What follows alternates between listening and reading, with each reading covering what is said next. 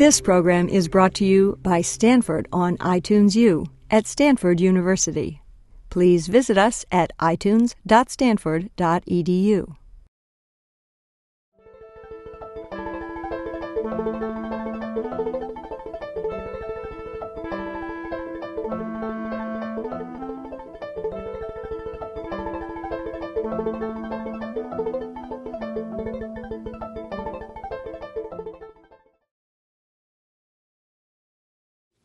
It's a great pleasure for me to introduce Simon Schama, University Professor of Art History and History at Columbia University, who will be delivering tonight the Stanford Presidential Lecture in Humanities and the Arts, entitled The Abolition of the Slave Trade 200 Years On, America and Britain, Two Diverging Destinies. This expands upon some of the themes of his book, Rough Crossings, that was published in the United States last year. This is also a unique pleasure for me. Not only because Simon Schama is one of the most eminent, well-known, and widely admired historians of our age, but he was also my mentor at Harvard when I was a graduate student, a long, long time ago, longer than either one of us would now care to admit.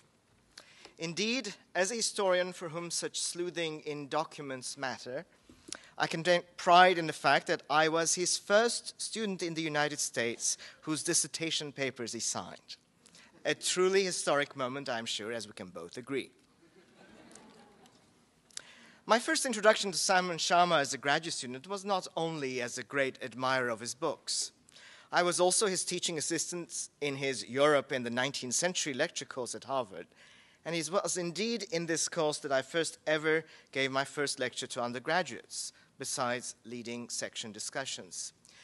Imagine a brilliant, utterly charismatic professor enthralling the class in a firework virtuoso performance of deep learning and dazzling skills in rhetoric without looking at a single note, getting a standing ovation from the students at the end of each lecture,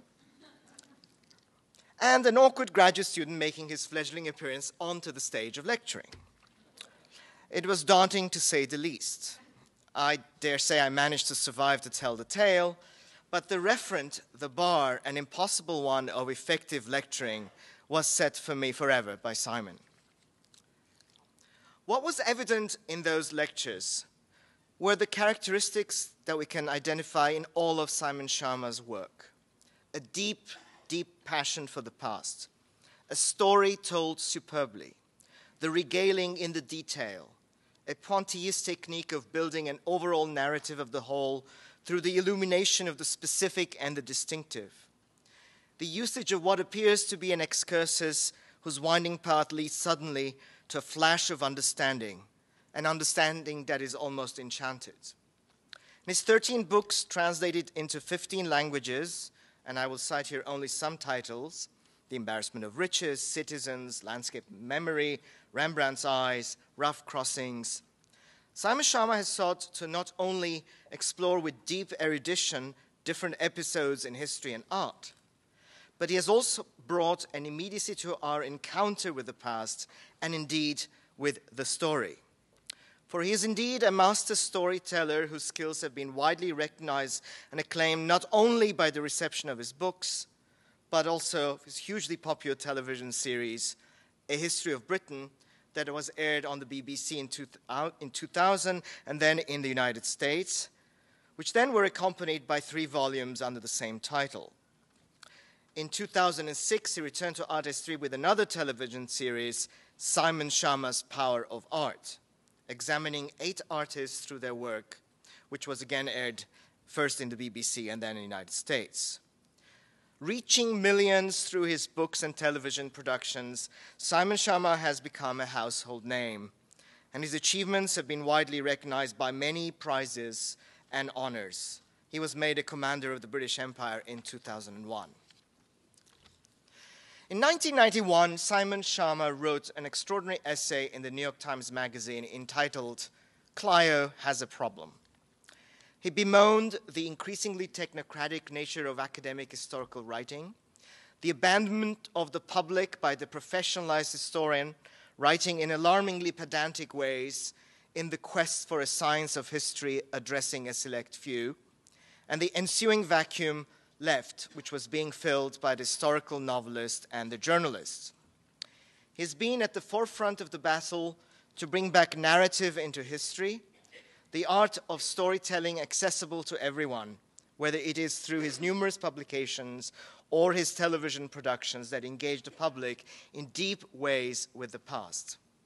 In his words, written in another essay, Fine Cutting History, commenting on his television work, the task at hand is for him, I quote him, to move history back into the common public culture where it rightly belongs, and without, I think, compromising our obligation to honor history's commitment to thought as well as imagination.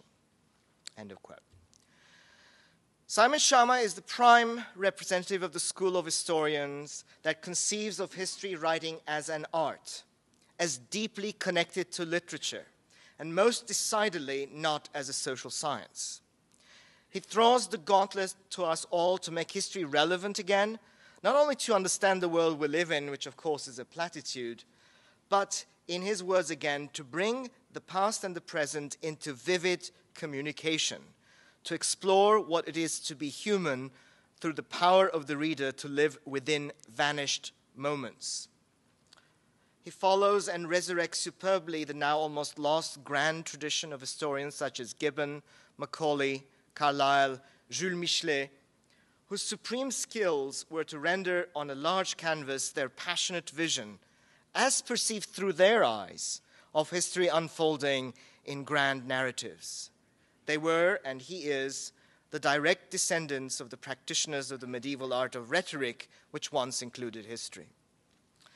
At the end of his 1991 essay, Simon Schama commented, I quote, "More modestly we may, perhaps, hope for some grand narrative that will recall the time described by Macaulay when the appearance of a new history was so exciting that the circulating libraries are mobbed, the book societies are in commotion, the new novel lies uncut. The libraries, real and virtual, are indeed mobbed. There is commotion across the media. Clio can rest reassured. Simon Schama has come to the rescue." Thank you.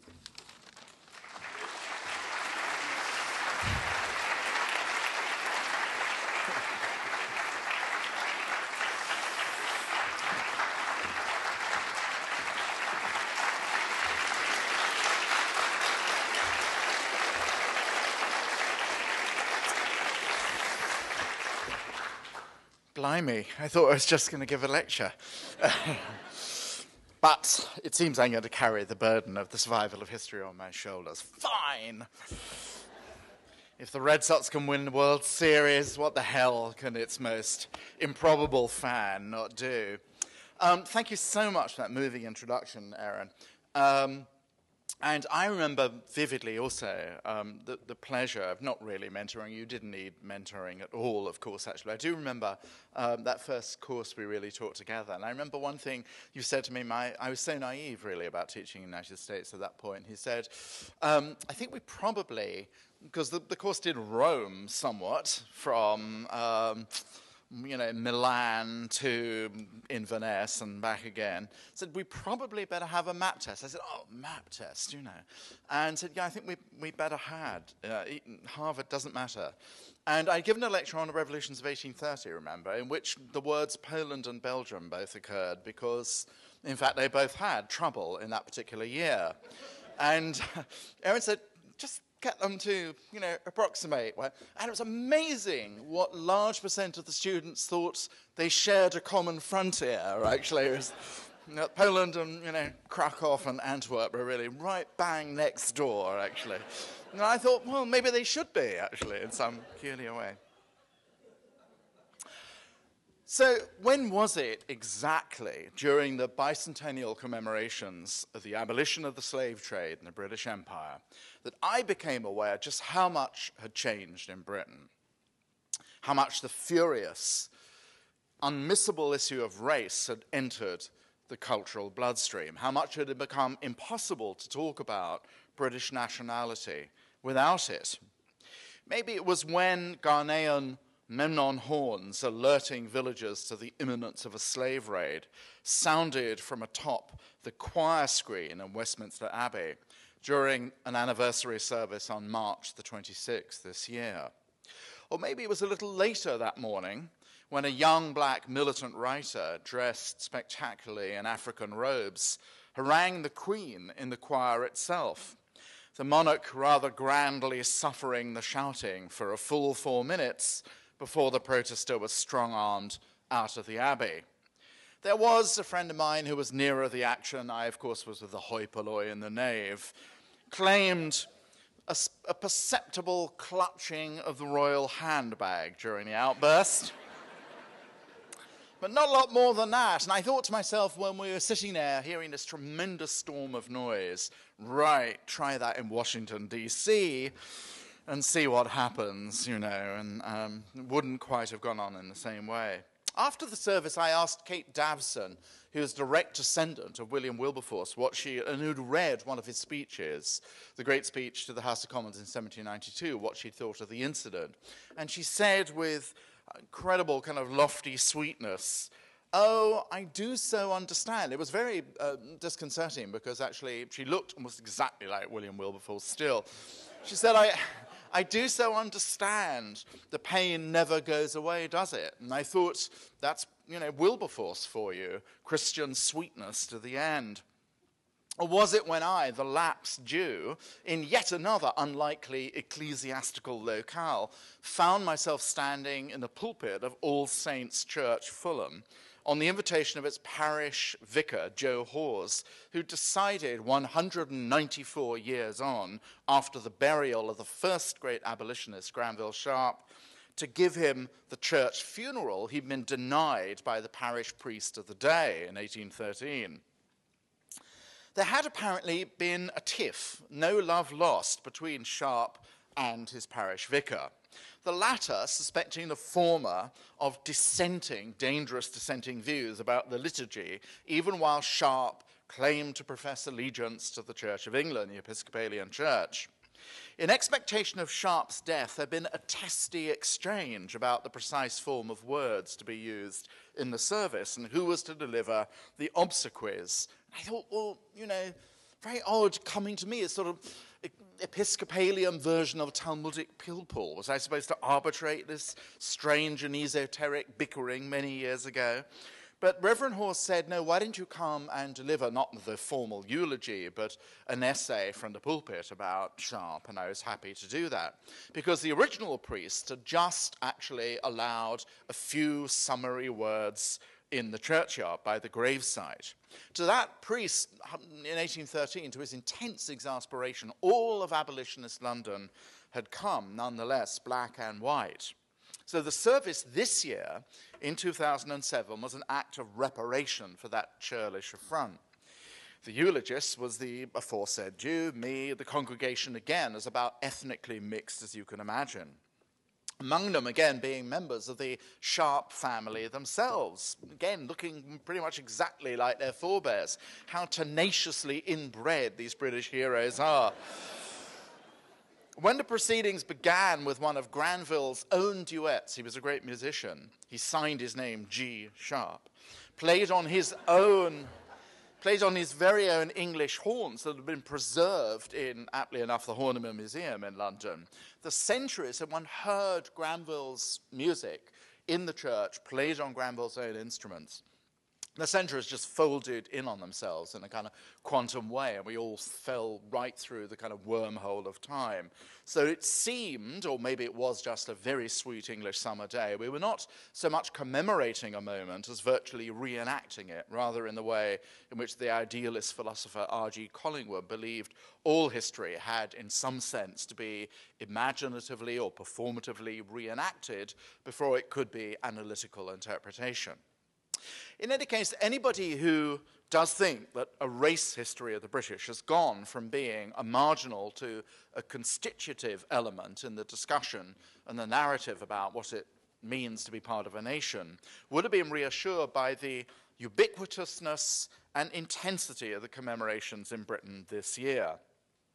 At times, particularly in March, when the bill to abolish the slave trade went through Parliament in March 1807, it seemed there wasn't very much else going on. There was a day of resistance and remembrance at the British Museum, free to anybody, lots of readings it found, yours truly again, very movingly for me, reading Thomas Clarkson and Olayuda Equiano to a room as full as this one, but of 11 and 12-year-olds from schools in South London in particular. Much grander utterances by the likes of the multicultural great and good, Wole Soyinka, naturally.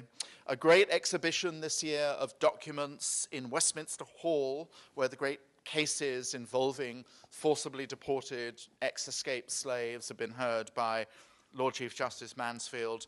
Under that same roof now, people were able to see the boxes used by Thomas Clarkson on his campaigns of peregrination to convert people to the cause of abolitionism around Britain, the shackles, the chains, coffee and carob beans demonstrating what would be the fruits of free labor in Sierra Leone, the famous Am I Not a Man and a Brother Wedgwood medallion, and so on.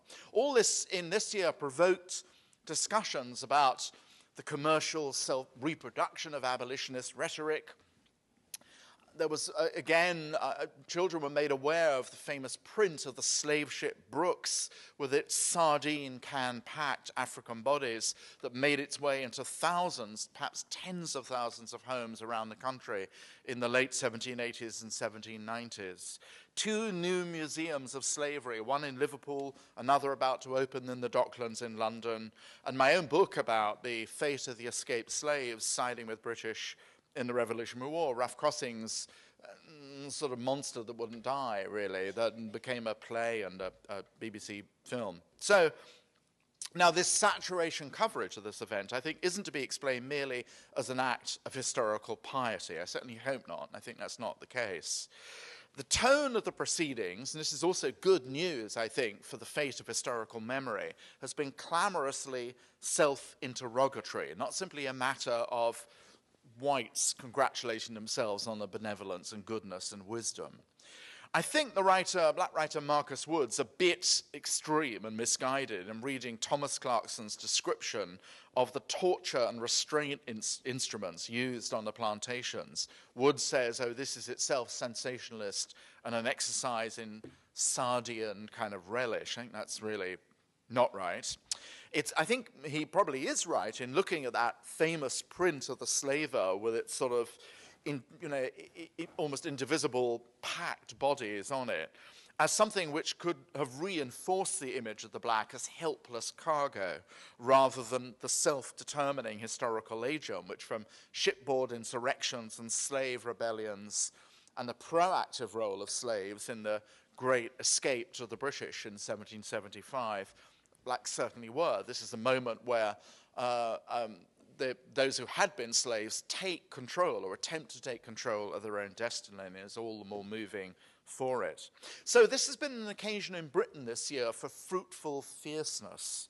Inevitable issues of reparations and apologies have came up, and I was asked when I went on radio and sometimes on television, what my position about a formal apology was. And for what it's worth, actually, I just thought, well, if a perfectly nice German came up to me and said, really sorry about Auschwitz, I would say, it doesn't cut it, really. It's sort of absurdly not to the point. I sort of feel, in some ways, actually, the enormity and atrocity of what happened in the slave trade is only pathetically and inadequately not absolved, but even engaged with by a form of, saying sorry. Most important, I think, though, the commemorations have been an occasion on which to ask serious questions about the relationship of race to the mythic narratives of national solidarity in Britain. But in all of this enormously vocal memory of all the waves of sound and fury, one rather astonishing fact has been almost completely ignored in Britain. The fact is the following, that President Thomas Jefferson signed an act prohibiting the slave trade to the United States and by American traders into law 3 weeks before George III gave the British equivalent his formal royal assent. It's often assumed, and was indeed in print this year, that abolition of the slave trade went into effect on January the 1st, 1808, almost a year after the Act went through Parliament. But again, that's to confuse American with British action. It was Jefferson's law that became law, Jefferson's Act that became law on that date. The British Act did not actually take effect till 2 months later, on March the 1st, 1808. But you can't actually really blame the Brits for overlooking this, since the commemoration has gone almost entirely missing on this side of the pond. If you Google it, you'll find virtually nothing at all, not even the commemorative stamp, which I was told last year was planned in an age of universal email about the most exiguous form of tribute you can imagine in any case. So, a sort of abolition of the slave trade in the United States gets sort of, folded into those sort of grim manila envelopes in the post office along with Wild Flowers of Maryland or, banjo masters of the 1920s or whatever. In fact, when Charles Rangel, the New York congressman and one of the leaders of the Black Caucus, proposed a motion of commemoration and congratulation, it was to the British Parliament, not his own legislature, that he sent it. And, this seems to me just absolutely amazing. But perhaps it recalls the fact that in 1808 itself, congregations of black churches in Pennsylvania sang anthems to the British abolition of 1807, hoping, quote, that Columbia's chains would follow, not noticing that they in fact already had. When the General Assembly of the United Nations this year formally marked the anniversary on March the 26th, the American delegate, just appointed by the Bush administration, Richard Terrell, a white career diplomat, whose Senate confirmation preceded the anniversary by 9 days, managed actually to fail to mention the United States had actually done likewise. Great start, Dickie, to the new job. So the dramatic contrast between contemporary fanfares and arguments and alarums on one side and the deafening silence on the other, as I take it to be, and I'm happy to be corrected about this impression, I would really be happy to be corrected. This, it seems to me, repeats the pattern actually set 200 years ago. Researching the debates on the subject in the 9th Congress in late 1806 and through February 1807, historian Matthew Mason noticed just how much the dog failed to bark in the night. President Jefferson, who's schizophrenic, as always, on matters of race, had introduced the motion on December the 2nd, 1806, had in fact been arguing for abolition of the slave trade since 1774. Yet, when it actually went on, apart from a fulsome and wholehearted endorsement of the measure on his presidential address of that year, referred to it, as Mason found, very little, almost not at all, in his letters and private papers, and even in his correspondence with members of Congress. What was on his mind, and that of Congress and most of the American press, was something they thought much more important, the capture of Aaron Burr and the unraveling of his conspiracy to detach the Western territories from the Republic, as well as the interference with American commerce posed by the mutual commercial wars of the French and British empires. Attendance in the House of Representatives and the Senate when the abolition of the slave trade was discussed was thin, and the debates themselves seldom turned on first principles, although northern spokesmen like Barnabas Bidwell of Massachusetts and John Smiley of Pennsylvania did their best in that respect. Rather, the discussions skirted ethics for intensive examination of the details of enforcement that might happen should the Act pass, which it did. That, in the details, is where the most contentious difficulties would lie. It tells you a lot about the atmosphere in which the American law was passed.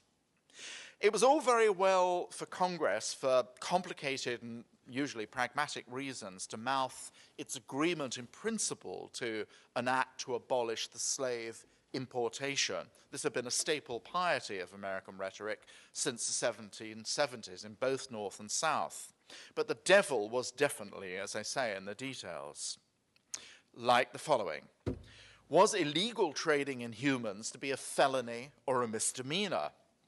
with very different penalties prescribed as a result. Barnabas Bidwell declared it tantamount to murder as well as man-stealing, his words, and wanted capital penalties. Fat chance of that happening. Then what was to be the fate of slaves taken from apprehended ships after the law was passed? Were they to be automatically manumitted or emancipated, or treated, in effect, by the government as contraband property and simply resold? That possibility profoundly shocked northern abolitionist congressmen, since it would, they say, quite rightly, turn the government into a receiver and, by extension, implicate the good faith of the United States government in slave trading itself. Would the measure cover domestic coastal traffic between the states? On all these issues, as you'd expect, representatives from the lower, deep South, especially Georgia and South Carolina, were intransigent. Government interference with interstate trade was said to be an extension of federal power, so gross as to be more or less a violation of the Constitution, at one point provoking from John Randolph an explicit threat in 1806 to break the Union. If the Constitution is to be violated, let us secede. We're just 30 years from the Declaration of Independence. Round one of the Civil War is starting, barely having actually begun to stabilize the fragile constitutional union. Randolph's threat was precisely the opposite of Edmund Burke's threat to the British Parliament in 1791, in which he said if Parliament failed to heed the expressed anger of its constituents by not outlawing the trade, then Parliament, said Burke, might as well be abolished. It's extraordinary. As for the notion that smugglers in the United States would be treated as felons liable for capital penalty, Randolph replied, no Southerner would ever assent to the execution of one of their number for committing an act that might be considered a political evil but never a crime.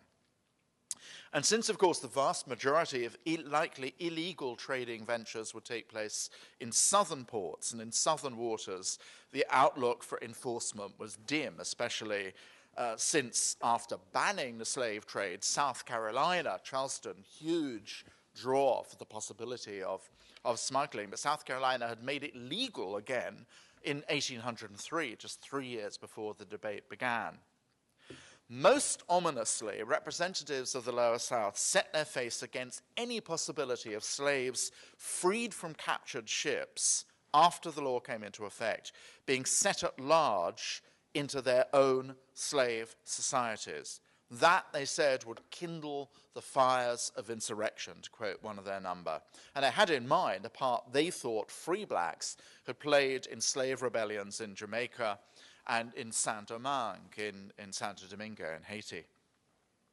Remember that from the 1790s onwards, states in the Lower South and some in the Upper South, and some of the Atlantic states too, as a matter of fact, have been doing their utmost to rid themselves of troublesome populations of free blacks, to encourage them to emigrate, or to patrol their numbers through registration. That was the great issue for, in some sense, which sort of overlooked the whole matter of whether or not the slave trade itself would be legal or illegal. This sort of problematic population. For Jefferson, famously, he could only think about the eventual emancipation of large numbers of the black population, supposing they would be physically got rid of from the United States, preferably by colonization. To allow what was feared to be a substantial new population was for Southern alarmists in the House, like Peter Early of Georgia, who later became governor, was, he said, an evil greater than slavery itself. There was much talk of the depravity, larceny, and shiftlessness that would be spread by such a population. The only recourse in such circumstances, Early said, was, quote, self-defense. The gentlemen will understand me. We must either get rid of them or they of us. There is no alternative. Not one of them would be left alive in a year. Would Congress, he implied, really wish to incite slaughter and race war? It's important to remember, I think, that many of the most belligerent critics of the fine print of Jefferson's Act, or rather those who wanted to amend it into harmlessness, were actually either Virginians like John Randolph or Virginians by origin like Peter Early, who'd moved down from Virginia to Georgia, even though he came to speak passionately and truculently for the Deep South. What the debate, such as it was at the end of 1806 and very early in January and February in 1807 implied, was a fracture within the leadership of the South, and not always just along regional lines. Many of the more punitive elements of Jefferson's Act were thwarted by nervous Northerners in alliance with their Southern counterparts, who worried about whether or not something this clear-cut would actually break the Union. There was a good deal of uncomfortable fence-sitting. James Madison endorsed the Act, providing, he said, it did not cause too much, quote, inconvenience. Not least, of course, because Jefferson and Madison, not to mention their faithful correspondent in Massachusetts, former President Adams, well knew the price of preserving the Republic, as it had been during the Revolutionary War and during the constitutional debates, was deferring to the Lower South on both the trade and a fortiori on the institution of slavery itself. The decision of the Constitutional Convention in 1787 and 88 to postpone the possibility of legislation. They agreed in principle it'd be nice for the slave trade to be abolished. And one reason they did so, by the way, of course, was because there was an alarm about simply the demographic numbers, the number of blacks in the South, causing the potential for some sort of insurrection. But what was the commitment was made during the Constitutional Convention that there would be no legislation on the matter for 20 years. That had been the condition of making that more perfect union remotely possible. And there were some in 1807 who were furious at Jefferson for bringing forward the end of the moratorium on legislation by a mere year, even though the law itself would not come into effect until the right date, until 1808. It may be that Thomas Jefferson knew that 2 decades of suspended prohibition, the thing just out there in procrastination in aspect, had been used to import more slaves into the South than at any other time in American history. So we have this poisonous paradox about the early decades of American history, in which once the principle of abolishing the slave trade had been agreed, actually triggered the biggest boom in the slave trade during that grace period before legislation could happen.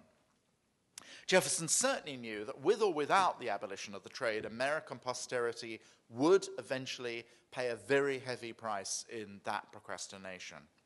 His Abolition Act was, for all the fineness of its intention, essentially a measure of damage control for the life of the new nation.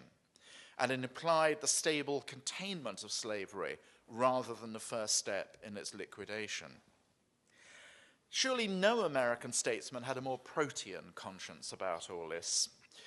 Jefferson's restless intellect could articulate unequivocally the absoluteness of equality, the opening of the Declaration of Independence, at the same time as his private prejudice subscribed to the mental inferiority of Africans, a point which, the great Enlightenment philosopher refused ever to go back on.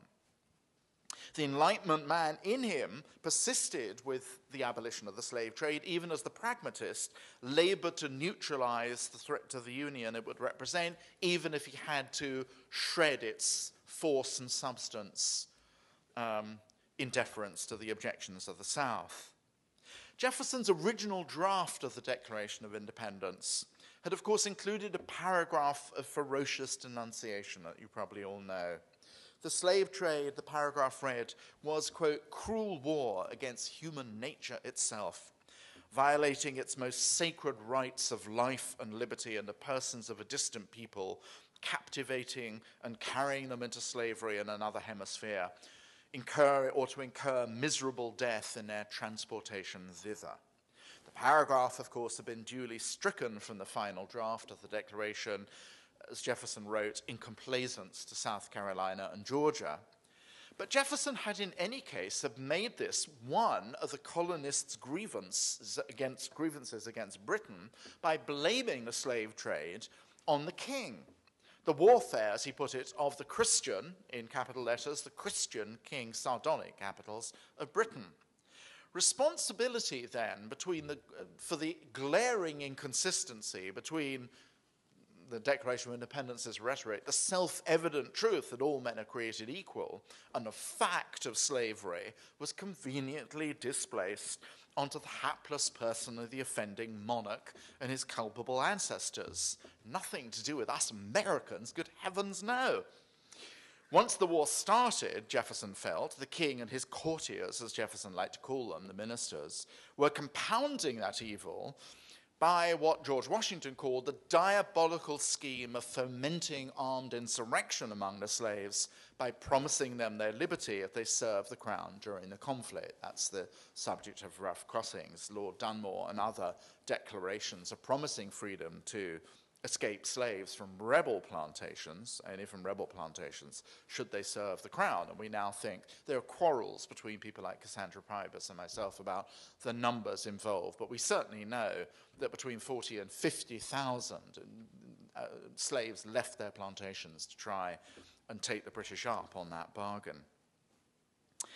The deep uneasiness of the part of many of the founding fathers, Adams, Franklin, and Patrick Henry, that the social reality of the American lives and fortunes was at odds with the professions of the Declaration would never actually go away. It's to their credit, I believe, that it did not. But they knew that their equivocation would one day have a painful and perhaps even bloody reckoning. It's a matter of poignancy, as Pauline Maier pointed out in her wonderful book, Patriotic Scripture on the Declaration of Independence, that subsequent pragmatists like Stephen Douglas contorted themselves in knots to turn the original proclamation of natural equality into what Douglas liked to represent as a utopian ideal rather than the social fact on which the Republic was to be founded. It was said in these later parsings that, well, equality was to be understood as between whites, or that it was an exemplary paradigm. Much was made of distinctions between equality of origins and equality of outcomes. Nonetheless, as Pauline Maier rightly says, the young Abraham Lincoln, even in his law practice days in Springfield, for Lincoln, Jefferson's original dictum, all men are created equal, meant precisely what it said. In some fundamental sense, then, directly tackling this issue in 1806 and 1807 in the United States was to toy dangerously with what was perceived as a very fragile union, to add sectional bitterness to the divisions that already beset the American polity between Federalists and Republicans over the extent of central power, and to do it at a time when the country was beset with dangers from abroad and at home, was to threaten serious harm. No wonder Jefferson conceded, or allowed Congress to concede, all those Southern amendments to his act. Slaving after January 8 would be punished by fines and imprisonment. When Barnabas Bidwell tried to preempt the possibility that the government's appropriation of seized slaves would not result in their sale, his amendment was defeated in the House by the Speaker's casting vote. The Speaker, of course, came from North Carolina. To appease the South, Congress restricted its ban on domestically shipped slaves to vessels under 40 tons. Most slaving vessels were a lot bigger than that. But even that 40-ton line moved John Randolph to make that threat of secession. Needless to say, there was no discussion either in the government or indeed in Congress about what sort of naval enforcement was going to happen, if any. The American Navy, such as it was, had its hands full keeping American wars free of privateers, dealing, of course, in the Mediterranean with Barbary corsairs, or with French and British ships taking prizes without taking these further sententious duties on itself. Historically, then, the abolition of the slave trade in the United States pointed in every respect to a future of disunion, of national disintegration, an accounting to be paid in blood, And that, I suppose, is why there's been so little disposition to celebrate it or commemorate it in this anniversary year. Maybe there's something else at work here, in some larger sense, about the selectivity of public memory in this country. The tendency, especially at the time right now, of what shall we call it, military perplexity, to use history for consolation. I was reminded of this by watching some episodes of Ken Burns' I fear egregiously titled documentary series, The War. There were other chaps actually involved than Americans. An immense exercise in elegiac self-congratulation.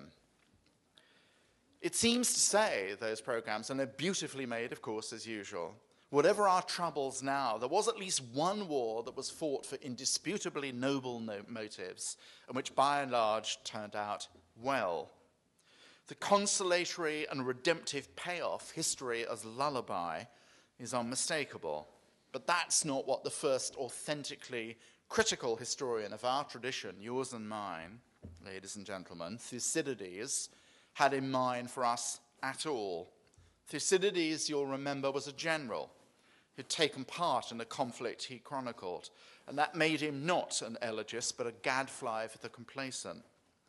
I'm always struck by the fact that passages from the Peloponnesian Wars that usually get used in American core curricula almost always turn on Pericles' funeral oration, hymning the liberty for which Athenians would sacrifice themselves, a text which may be the only compromise passage in that history, since Thucydides, who was a rebarbative critic of what he thought was Herodotus's playing fast and loose with the sources, but Thucydides conceded that his version of Pericles was based on the report of someone who might have heard the dear leader. The real telos, though, but it works as a kind of crystallization of morale for the fate of contemporary democracy, hence its cherished place in the core curriculum. But the real telos of the whole book, of course, you know, is quite different. It's a damning indictment of the Athenian imperial hubris that leads them to Syracuse and to catastrophe. Syracuse, Sicily, that is, rather than... We're not talking football here, although perhaps we are.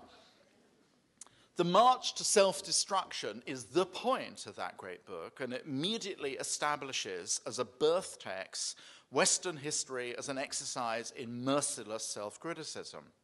Its temper cautionary, its intelligence skeptical, its payoff usually tragic. History for Thucydides and for, I think, the great figures of his posterity is the memory of comeuppance, its integrity and wisdom bound up with its honesty and its abhorrence of patriotic self-ingratiation. Thucydides' history, our history, is nobody's cheerleader. Which brings me, inevitably, to my own countrymen across the other side of the pond, and a place at the moment of abolition in British cultural memory. Now, the British, I can say, are not at all exempt from the kind of patriotic self-congratulation, history as moral reassurance that I've implied is an issue in the popularity of some American history, whether on television or in books about the Founding Fathers. Founding Fathers also, you know, they're great books. I particularly love Ron Cherno's on Hamilton. There were some marvelous books about the Founding Fathers, but it seems to me that too has kind of an imploring quality to it, really, that we may be less than altogether joyful about our present leadership in Washington or the leadership that preceded it or leadership might succeed it. But once, by God, once in the 1770s, we had leaders who were wise, strong, thoughtful, and victorious. In the British case, there is something sort of perverse about the British national memory and its kind of embrace of cock-ups, as we say in Britain. Disasters like Dunkirk are likely to be meat and drink for writers as Trafalgar and the Battle of Waterloo and D-Day. From Dr. Johnson's famous epigram about patriotism being the last refuge of a scoundrel to the ingrained skepticism against excessive hero worship in British history, it's also true that I think the cautionary temper, not necessarily a tragic one, has served British commemoration reasonably well. So although there was certainly an element this year of backpatting going on in the commemorations of abolition in Britain, especially since the abolition, unlike America, of the slave trade, would eventually lead in 1833 to the abolition of slavery itself as an institution in the British Empire. It's also true that this year in Britain has been an occasion for looking into the glass of time darkly, in particular for a re-engagement in the debate over the relationship of slavery and the sugar economy to economic power in the 18th century in the British Empire. But what's been impressive, I think, though, is the degree to which that debate has not simply been a reheating of Eric Williams's Capitalism and Slavery, the text which half a century ago attacked what Williams thought of as the insufferable condescension of abolitionist hagiography, noble white men doing things to passive blacks. He's right about that, I think. Instead, Williams proposed it had actually, and this I think he was wrong about, most historians do now, I think it's presumptuous, but maybe presumptuous of me to say this. Williams said abolitionism had come about as an act of economic convenience, or indeed had been necessitated by a structural shift from a declining sugar economy to laissez-faire manufacturing.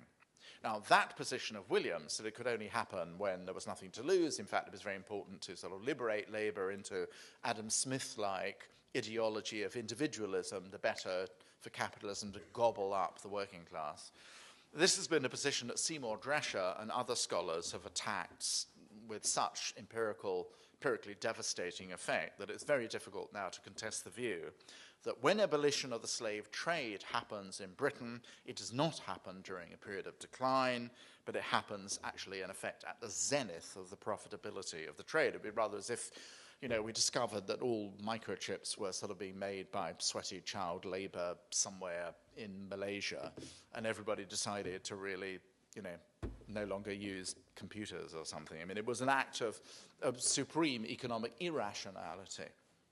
And it's precisely because the instrumentalist argument from social expediency can't be sustained that the bicentennial in Britain prompted historians and the common culture, I think, more generally, to engage again with abolition as a possibly actual moral act, one in which it might be conceivable that the protagonists meant what they said, especially when figures like Granville Sharp, the Archdeacon's son, after all, and Thomas Clarkson, who'd been intended for the ministry of the church, and who took up, both of them, abolitionism as a kind of Pauline conversion, listening to sermons, when they invoked Christianity.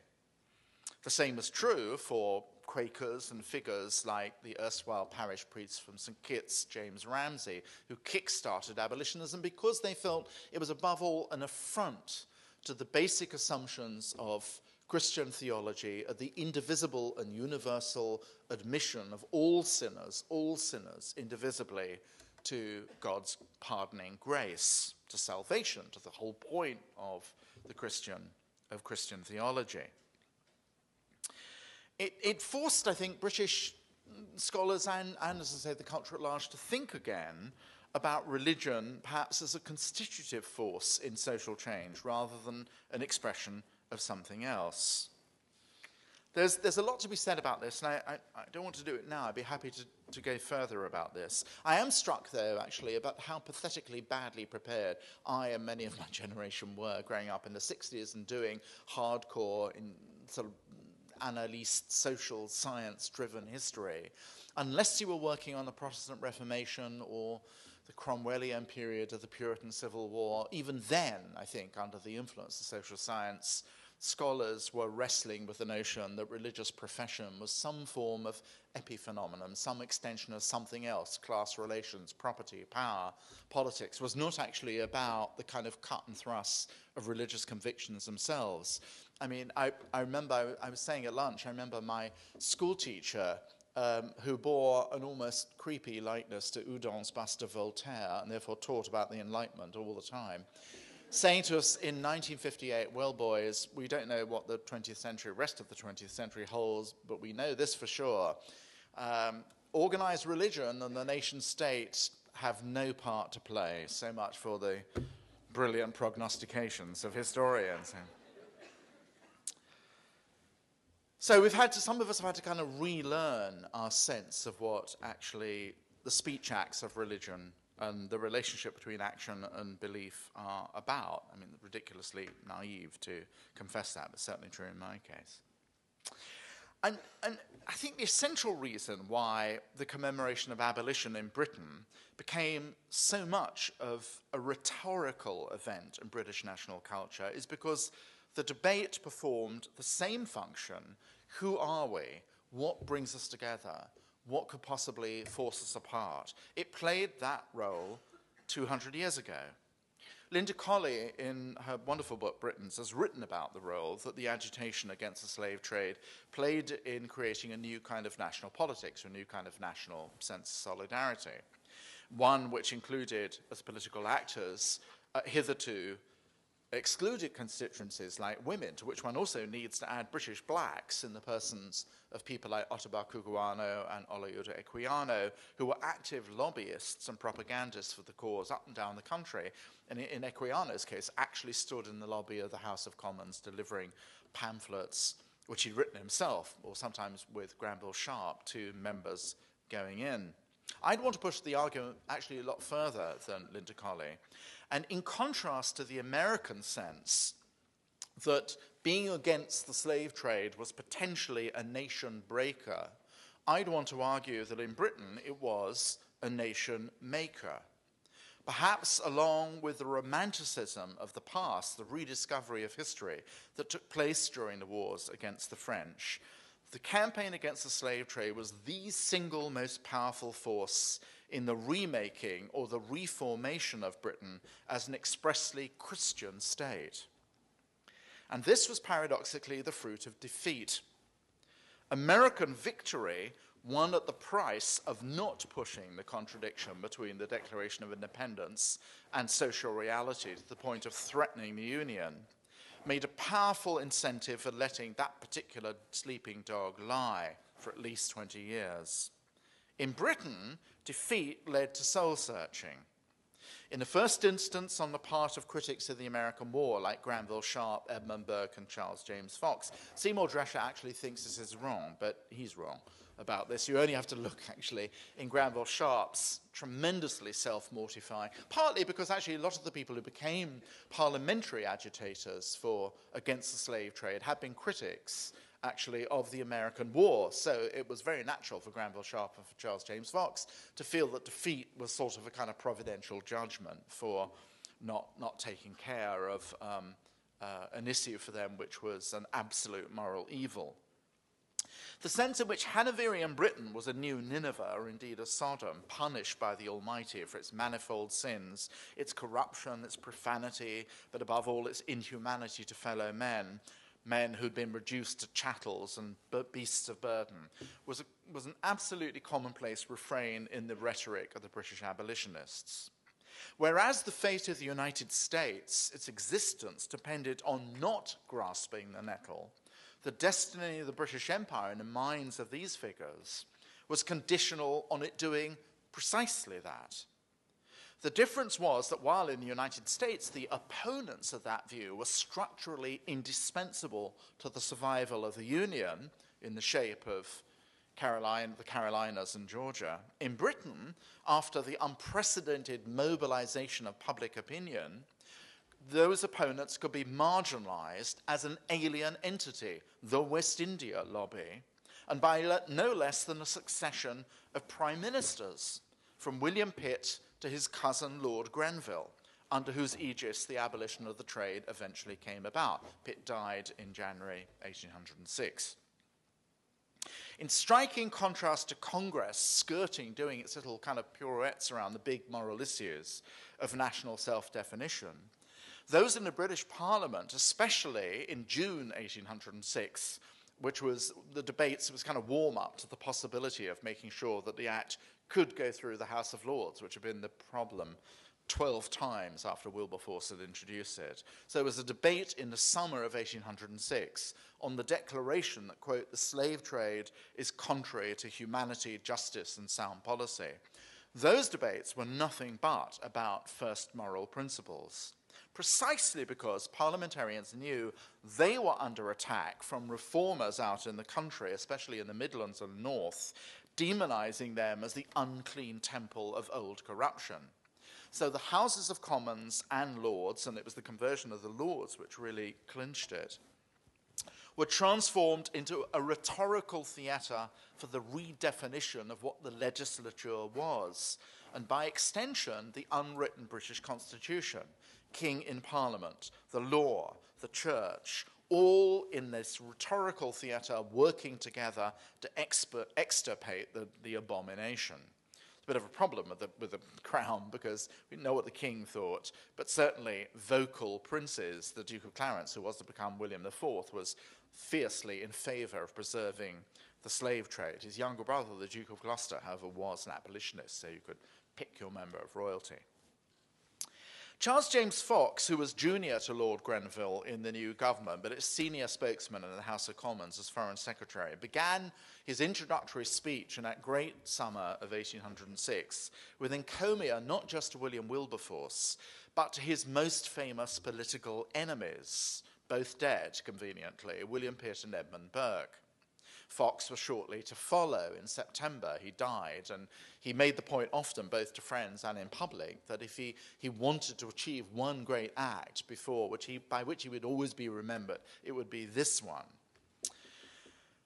Waxing magnanimous, Fox quoted Edmund Burke, quote, "To deal and traffic not in the labour of men, but in men themselves, is to devour the root instead of enjoying the fruit of human diligence." The 1791 speech of Pitt, who had been Fox's bitterest foe in exactly that year of the French Revolution, Fox said later, about something else, was, quote, "the most powerful and convincing eloquence that ever adorned these walls. A speech, not a vague and showy ornament." And that's extremely sweet, because that's exactly, of course, what Fox himself was always accused of being a gorgeous windbag. So it's a sort of sweet, which everybody would have picked up on, sweet attempt at self-deprecation. Pitt's speech was not a vague and showy ornament, but a solid and irresistible argument founded on a detail of indisputable facts and unquestionable calculations, which you could construe as Fox saying it was great but boring. But Fox's sincere effort at this moment, clearly, was to summon the ghosts of the past, masters of the House of Commons, in a demonstration of cross-factional unity on this one great matter. A succession of absolutely astonishing speeches followed, including two of them, one by the one-armed hero of the American War, Bannister Tarleton, and General Isaac Gascoigne, both at Liverpool, in favour of sustaining the slave trade, speeches of ferocious intransigence. But it was left to the brilliant young Solicitor General, Samuel Romilly, to be the most uncompromising of all about what actually was at stake, which was nothing less, said Romilly, the integrity of Parliament and the honour of the nation. Romilly upbraided the two Houses of Parliament for delaying. In other words, it does exactly what no one dared to say in Congress. He attacks procrastination, delaying as long as they had since Wilberforce's original motion was introduced in 1791 to come to a more ethically proper conclusion. Like other orators in the House of Commons, Romilly dismissed the argument that slavery and the slave traffic had existed in all cultures and societies since antiquity as being no reason at all why Britain should not nonetheless step forth, he implied, especially in the light of American hypocrisy, to embrace the mantle of moral dignity and to end it. In the Lords, Bailby Porteous, the Bishop of London, one of the staunchest of the new abolitionist bishops, made the point that to argue from custom, from is to ought, one could as easily justify the Chinese practice, he said, of mass exposure of infants to die because it had been done generation after generation. Neither the fate of the Atlantic economy or of Bristol and Liverpool, these cities which had grown to great prosperity in the 18th century on the back of the slave trade, Romilly said, nor the possibility that abolition might be a gift of the French or the Spanish empires at a time we were at war with them, could possibly justify perpetuating a malum in se, an unconscionable evil in itself. The year 1796 had been set by the House as, quote, the utmost limit allowed for the existence of that most abominable and disgraceful traffic, and yet it still subsists. It was the fault of the Lords, he said, the act had not gone through earlier. He was correct on that. Quote, I can very well understand that nations as well as individuals may be guilty of the most immoral acts from their not having the courage to inquire into their nature and consequences. But, of course, he went on, in 1789, Parliament had launched a great inquiry, and it was, quote, by a great body of evidence established that the African trade is carried on by rapine, robbery, and murder, and by fomenting wars. Thus our unhappy beings, in order to supply this traffic in human blood, torn from their families. Now, sir, after all this has been proved and after it's been ascertained by such indisputable evidence that this trade cannot be carried on without the most iniquitous practices, murder, that wars are fomented to support it, that most disgusting cruelties attend it in the passage of this unhappy part of our species from their native home to a place of slavery, that they are there subjected to a cruel and perpetual bondage. I do say this trade ought not to be suffered to continue for a single hour. It is a stain upon our national reputation and ought to be wiped away. When it was claimed in refutation that the merchants of Liverpool and Bristol would have to be compensated, Romilly replied, ought the debts of the people of England to be paid in blood, with the blood of the people of Africa? The people of England are not to consent there should be carried on in their name a system of blood and murder, because we must make some compensation to some individuals. That was also the nub of Wilberforce's argument, that the issue spoke, quote, to the inestimable advantages of a free constitution, emphasis really on genuinely free. When others said the timing was poor because of Britain's involvement in the wars with Napoleon and his allies and a potential war with America, Wilberforce, and this was while Napoleon had established a camp and invasion army at Boulogne, Wilberforce said, if ever there was a period in which this country, circumstanced as we are, had an opportunity of setting a glorious example to all the other nations of the earth, giving a proof of the inestimable advantages of a free constitution, of an enlightened policy, of all the blessings Providence has bestowed on us, that the present is that moment. We ought to hail it with joy as giving us an opportunity to show the world we are not a sordid race looking to interest and pursuing it by the oppression of others. We're a nation governed by the rules of justice, dictated by wisdom. No society any more than any individual can be long upheld in prosperity upon any other principle. The subtext of all that flamboyance and the targets of righteousness were, of course, in Wilberforce's mind, in Grenville's mind, in Fox's mind, in Romilly's mind, the Americans and the French, who paraded their ostensible devotion to freedom before the world while countenancing servitude and despotism. Napoleon had reintroduced the slave trade in 1802. The declaratory motion was passed by large majorities in both houses, and the final bill the following February by 283 to just 16 against, unlike the delicate balancing act in Congress.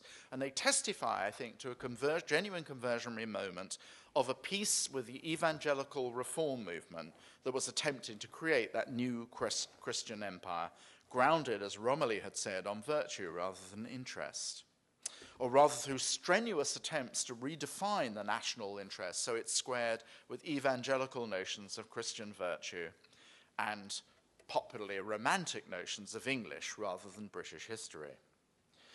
This romantic notion of what England had been and what Britain, the new nation, Ireland just having been omitted, would become, was the driving force of its principal campaigners. Granville Sharp had taken up the cause of abducted blacks in the streets of London in the 1760s because he believed, as I say, the plight of slaves was an affront to the universal admission of men to God's forgiving grace.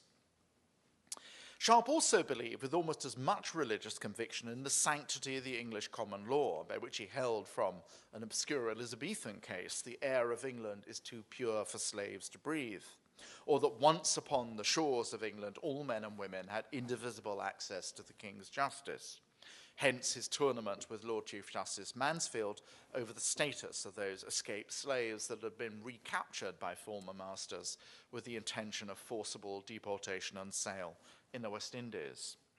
Sharp's campaigns in the 1770s, fortified by his correspondence with American abolitionists, very, very important to Granville Sharp, like Benjamin Rush and Anthony Benezet, were a reformer's tour of the unwritten British Constitution. After the law came the established church, whose indifference initially to the accursed thing, as Sharp called it, the slave trade and slavery, appalled him. Bishops and archbishops were deluged by memoranda, booklets, and personal visitations until they capitulated and were converted. And this breakout from the Quaker and dissenting base of abolitionism into the established church hierarchy was the great turning point, the church, that turned the Lords from resistance to acceptance.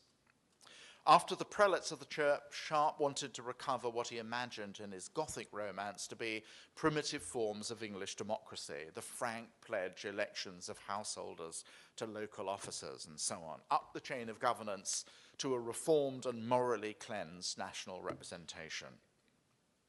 It wasn't just Granville Sharp, but the saints of the Clapham sect, Zachary Macaulay, Henry Thornton, Hannah More, Wilberforce, who saw the campaign against the slave trade as the first act in a great national purification. After the act went through, it was famously, Wilberforce turned to Henry Thornton and said, "Well, Henry, what shall we abolish now?" And the answer was, in the first instance, the lottery. But attacks were launched at that time not just on electoral corruption, but all manner of social evils, prostitution, climbing boys, demon gin. Prompted by Malachi Postlethwaite, an erstwhile propagandist for the Royal African Company earlier in the 18th century, who'd become a critic of the trade, and then by Adam Smith, and finally by Quaker merchants and bankers, Samuel Hoare and Joseph Woods, a debate was joined as to what was and what was not a moral form of commerce.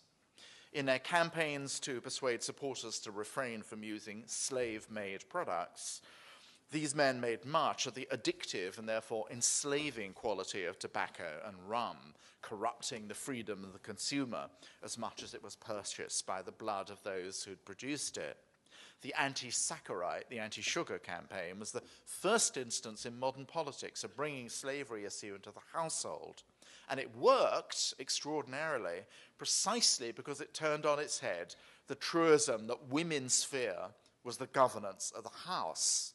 In this case, women's sphere, domesticity, presupposed politics. And this is the first moment that women, as Linda Collier's rightly said, en masse are drawn into a huge petitioning campaign of action.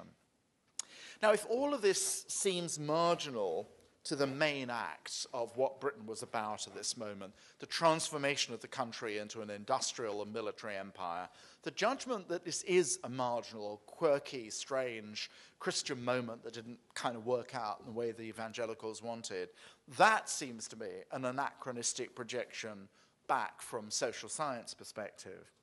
What the campaign to redefine British national identity as Christian virtue turned on was as much bound up with moral judgment as the Protestant Reformation and the 17th century Puritan moment that was its legatee. The evangelical moment was the descendant of both of those earlier reformations. And it was, of course, the nursery of Victorian self-belief that this generation had, at this moment in the life of the Parliament, managed to reconcile the demands of money, power, and Christian morals. That we might think them deluded doesn't in any way diminish the force of their coherence. The fact, too, that after the Irish Union of 1801, Britain was an indivisible, somewhat almost indivisible constitution, Ireland did have special constitutional provisions, made the reformers believe what was enacted in Westminster would hold good for the country now no longer being England but Britain.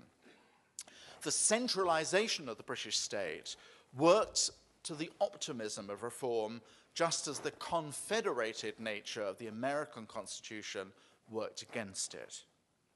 There was also the sense of some of the reformers, the Liverpool radical William Roscoe, for example, or the artist Turner's Yorkshire friend Walter Fawkes, that they were in the business, in this great crusade, as some of them called it, of replacing an oligarchy with a more truly representative polity, as they sought to make Parliament responsive to a mass petitioning movement in which 1 in 3 adult males of voting age declared themselves for abolition. If in the United States it might be argued with the Bill of Rights the work of state-making had been, for the moment, done, in Britain everything was still to be done. But there was, of course, one important respect in which the British reformers of 1807 were no more certain than their American counterparts whether the abolition of the trade was the harbinger of emancipation or whether it preempted serious consideration of it, of the liquidation of slavery itself. In America, the horror at freeing blacks from captured slavers was in part a matter of precaution against insurrection, but also because politicians from the lower South argued it would lead to unrealizable expectations of emancipation. Both Jefferson and Charles James Fox, on either side of the Atlantic, were at pains to deny any such thing was anticipated, much less taken for granted. Fox went out of his way to treat any imputation that getting rid of the slave trade would mean early emancipation as an anti-abolitionist canard.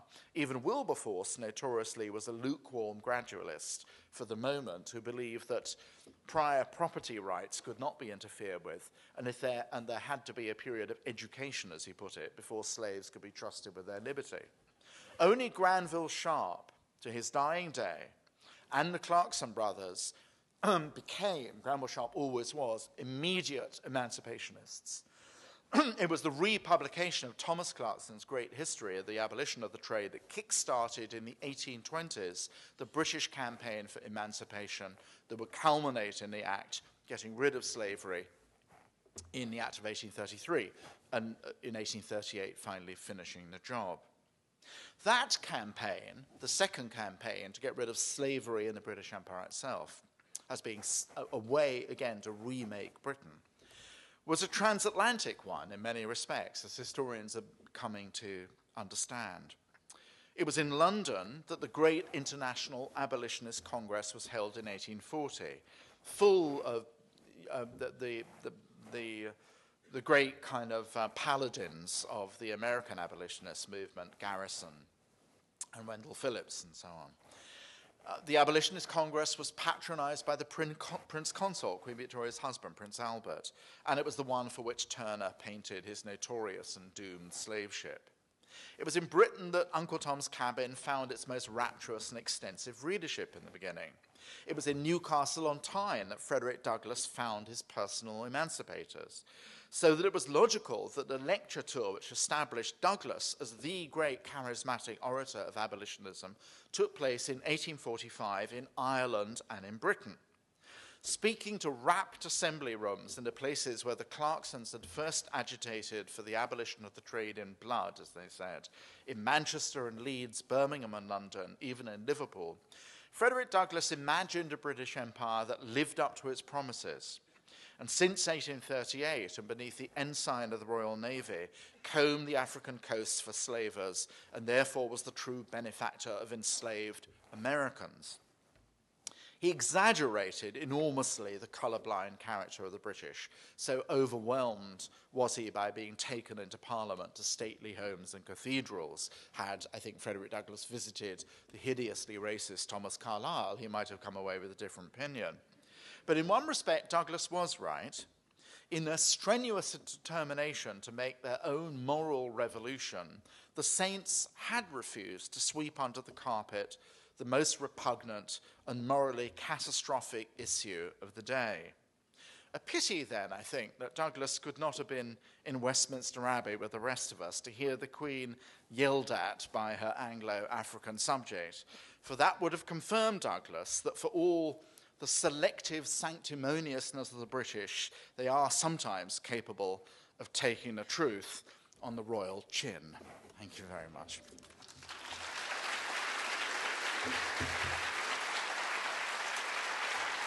Thank you.